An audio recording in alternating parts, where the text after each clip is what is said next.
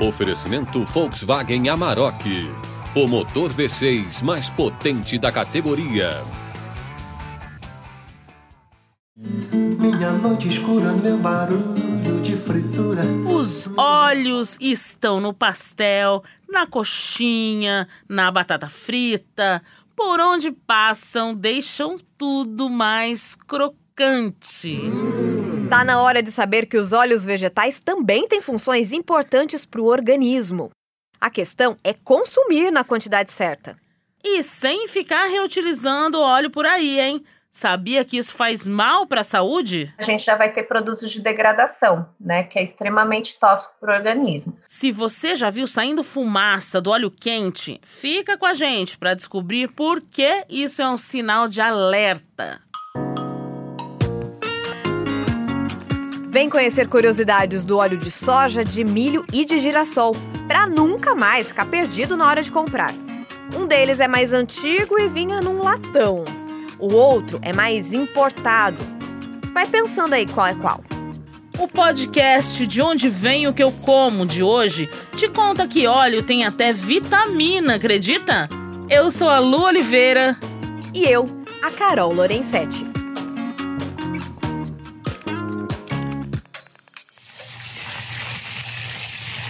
Na cozinha, quase tudo começa com eles.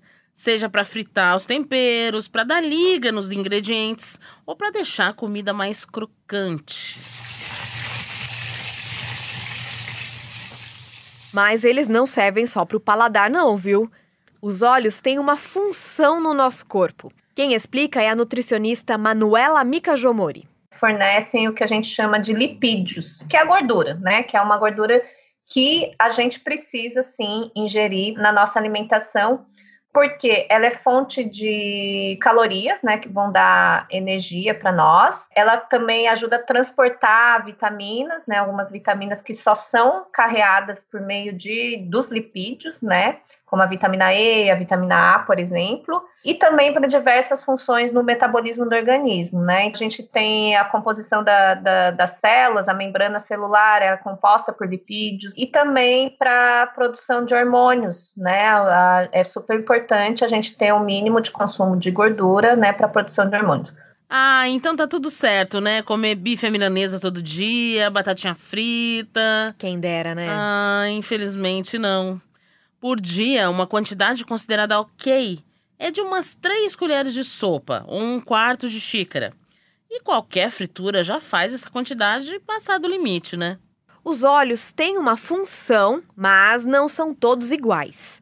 Hoje a gente vai conhecer as diferenças entre os óleos de soja, de milho e de girassol. O que tem a soja toda furada foi a lagarta. Ê, lagarta! Mas olha, o óleo de soja é tão popular quanto a música sertaneja, viu, aqui no Brasil. Inclusive por ser o mais barato. O André Nassar, presidente executivo da Biov, a Associação Brasileira das Indústrias de Óleos Vegetais, contou que a produção de óleo por aqui começou faz tempo. A indústria da soja ela é antiga no Brasil. Tem gente que vai lembrar daquela latinha, era um latão. O óleo vinha no latão. Aquele óleo já era produzido aqui no Brasil nos anos 70, nos anos 80. Então foi a indústria, a produção de óleo que puxou a soja para crescer.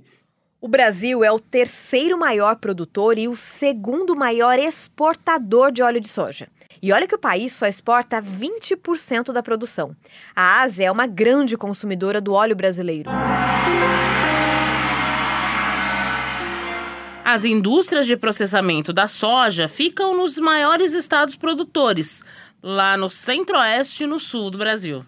O estado hoje com a maior capacidade de processamento é Mato Grosso, porque é onde tem a maior produção de soja. Lá em Mato Grosso, o óleo de soja ali é envasado lá, porque as empresas elas têm as refinarias. Então, elas fazem o trabalho completo. Você compra a soja, leva para a indústria, extrai o óleo e o farelo. O óleo vai para um processo de limpeza, ele passa por todo um processo que você faz o óleo degomado.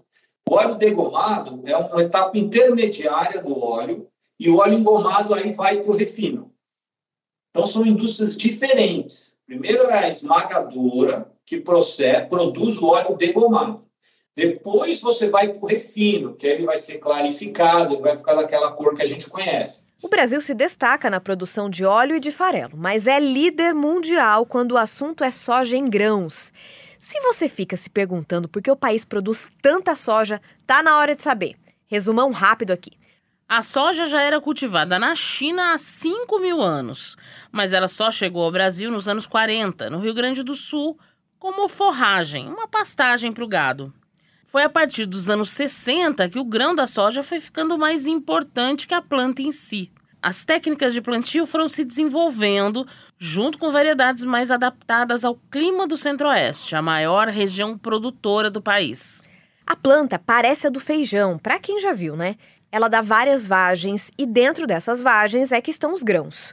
Nos últimos 50 anos, a soja foi a cultura que mais cresceu no Brasil, 38 vezes. O Brasil produz tanta soja porque ela é a base das rações animais. Tem muito porco, boi, frango para alimentar. E para alimentar fora do Brasil, porque a maior parte do que a gente produz aqui é exportada.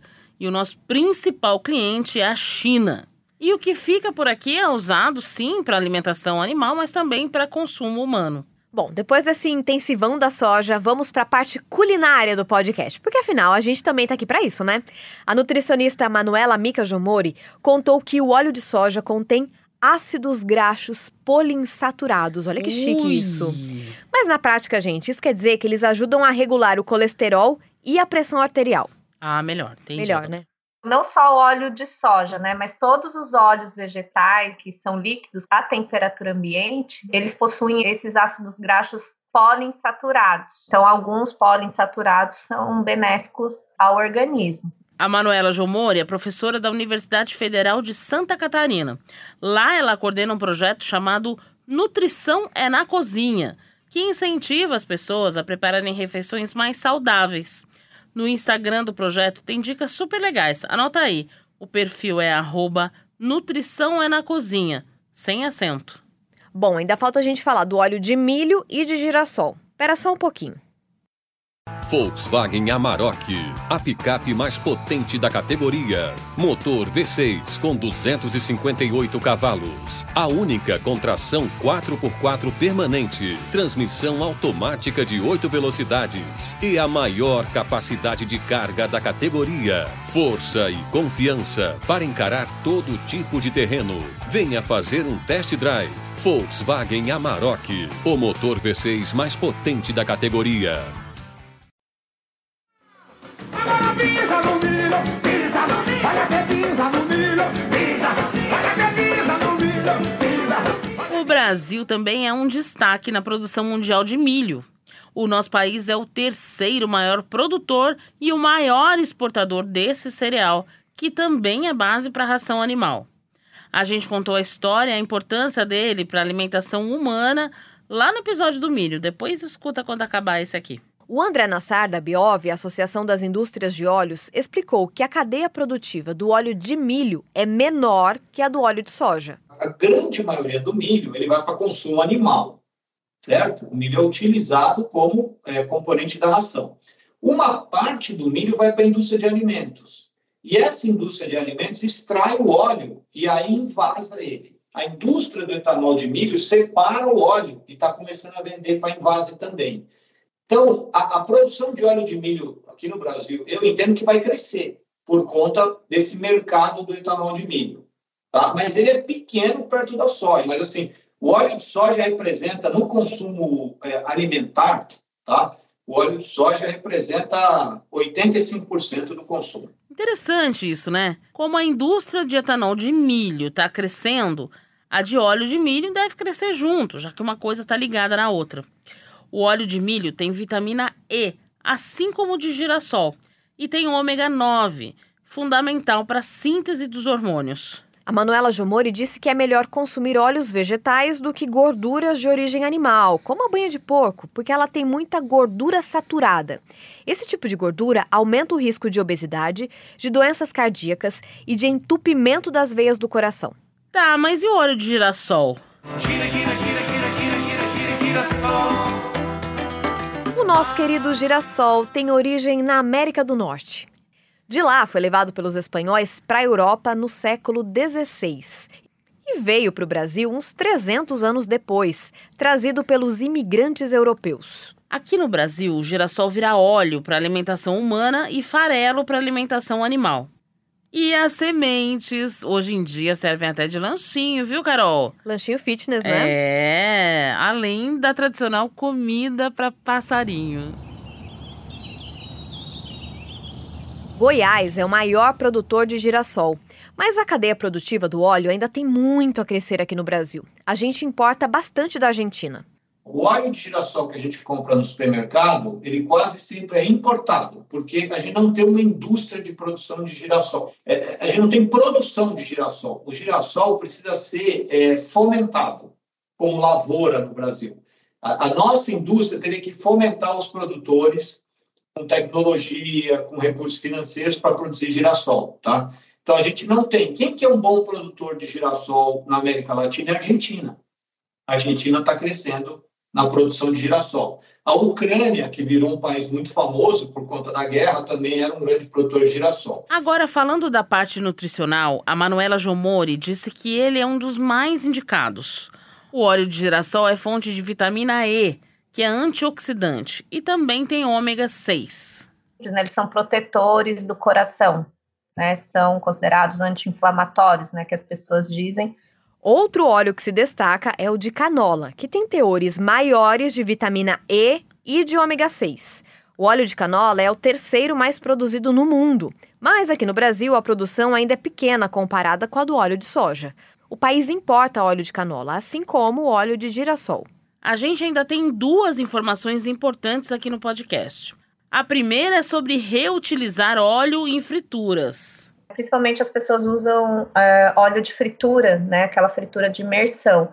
Esse óleo ele já foi submetido a alta temperatura, ele já ficou muito tempo ali, a partir de determinada temperatura, né? Isso varia conforme os tipos de óleo, ele já vai degradando, né? Ele vai degradando e ele atinge o que a gente chama o ponto de fumaça. Né? Quando a gente está fritando na fritura de imersão e vê aquela fumacinha, é o sinal de degradação do óleo. Nossa, a gente tem que fazer uma pausa aqui, porque eu tenho certeza que você, ouvinte, já deve ter visto sair fumaça de uma panela de óleo. Uma bem grande, inclusive. Tá lembrando dessa cena? Eu tô lembrando. Hoje eu vou voltar pra feira. Lá tem pastel e tem caldo de cana. Essa fumaça é sinal de que o óleo já não tá bom para consumir. Peraí que tem mais explicação. A fumaça, para quem tá cozinhando ali, para quem tá fritando, ela já faz mal, assim, né, para os olhos, para as vias aéreas, né, porque ela é uma substância tóxica que é liberada, né, a substância que é liberada nessa fumaça é a acroleína, né, então ela é cancerígena e no alimento em si, né, a gente já vai ter produtos de degradação, né, que é extremamente tóxico para o organismo. Né? Além disso, né, ela produz outras substâncias, né, ela já está no estado de decomposição, né, que vão fazer, né, muito mal ao organismo. Por isso, a gente não recomenda, né, a reutilização do óleo de fritura. Né? Ele não é nada bom. A outra informação importante é sobre soja e milho transgênicos. Lembrando que um alimento transgênico é aquele que foi modificado geneticamente para produzir mais ou para ser resistente a doenças, por exemplo. No Brasil, a soja transgênica pode ser vendida desde 2005. Já o milho geneticamente modificado é cultivado desde 2008. A produção de transgênicos gerou muita discussão nos anos 2000. Os argumentos contrários diziam que era necessário estudar mais a fundo os possíveis impactos ambientais e para a saúde humana. A embalagem de óleo feito com transgênicos tem um T, para que o consumidor saiba disso. Mas não necessariamente quem compra vai consumir um alimento transgênico. Vamos ouvir primeiro o André Nassar, da Abiov, explicando isso. A proteína, que é onde ocorre a transgenia, ela fica no farelo de soja, ela não vem para o óleo. Então, todos os lugares do mundo, ninguém restringe o consumo de óleo vindo de uma matéria-prima geneticamente modificada, porque não há qualquer traço nenhuma proteína, nenhum traço da transgenia ali. Então, assim, se algum consumidor pensa assim, eu não quero consumir um alimento transgênico por opção própria, certo? No caso da oleaginosa, do óleo, ele não precisa se preocupar com isso, porque ali não tem nenhum traço de proteína, que é onde ocorre, né, a transgenia, a inserção dos genes. A gente pediu mais detalhes sobre isso para a Embrapa Soja, que fica em Londrina, no Paraná. A equipe de pesquisa disse que a transgenia só pode ser detectada no óleo se o processamento for muito mal feito, o que é bem difícil de acontecer. Já a Embrapa Milho e Sorgo, que fica em 7 Lagoas, no Mato Grosso do Sul, diz que isso vale para os óleos em geral produzidos a partir de plantas transgênicas. A proteína modificada é eliminada durante a produção desse óleo. Nossa, é tanta coisa que a gente nem imagina, né? É complexo. Demais. Bom, semana que vem muda de tema e a gente vai falar de um alimento que já é um velho conhecido no Nordeste, mas que ficou famoso em outras regiões do país nos últimos anos.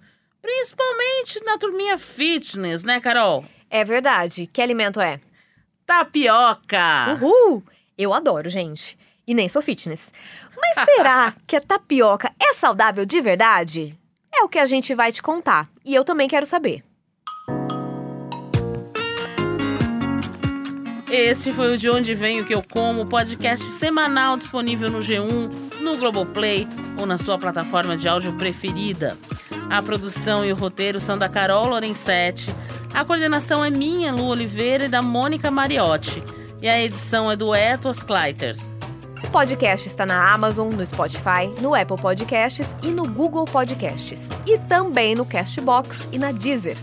Lembrando que você também pode assistir aos vídeos da série De Onde Vem, que estão lá no G1 e mostram a origem de outros alimentos.